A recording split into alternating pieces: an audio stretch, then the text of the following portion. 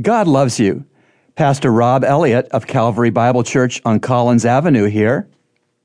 Let's talk about being available to the Lord. One of the classic true Bible stories about being available to God is the story of the young boy who had a sack lunch. Here's what happened, John 6, 5-11.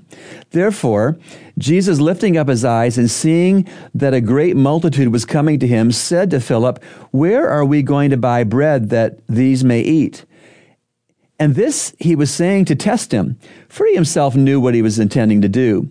Philip answered him, 200 denarii worth of bread is not sufficient for them, for everyone to receive a little. One of his disciples, Andrew, Simon Peter's brother, said to him, "There is a lad here who has 5 barley loaves and 2 fish, but what are these for so many people?" Jesus said, "Have the people sit down."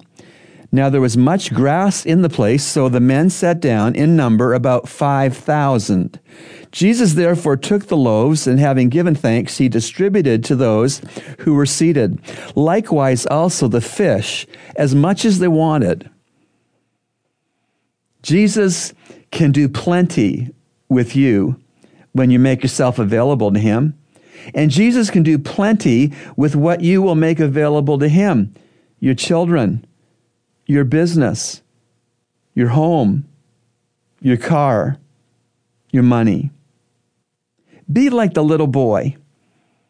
Make yourself and what you have available to Christ the Lord.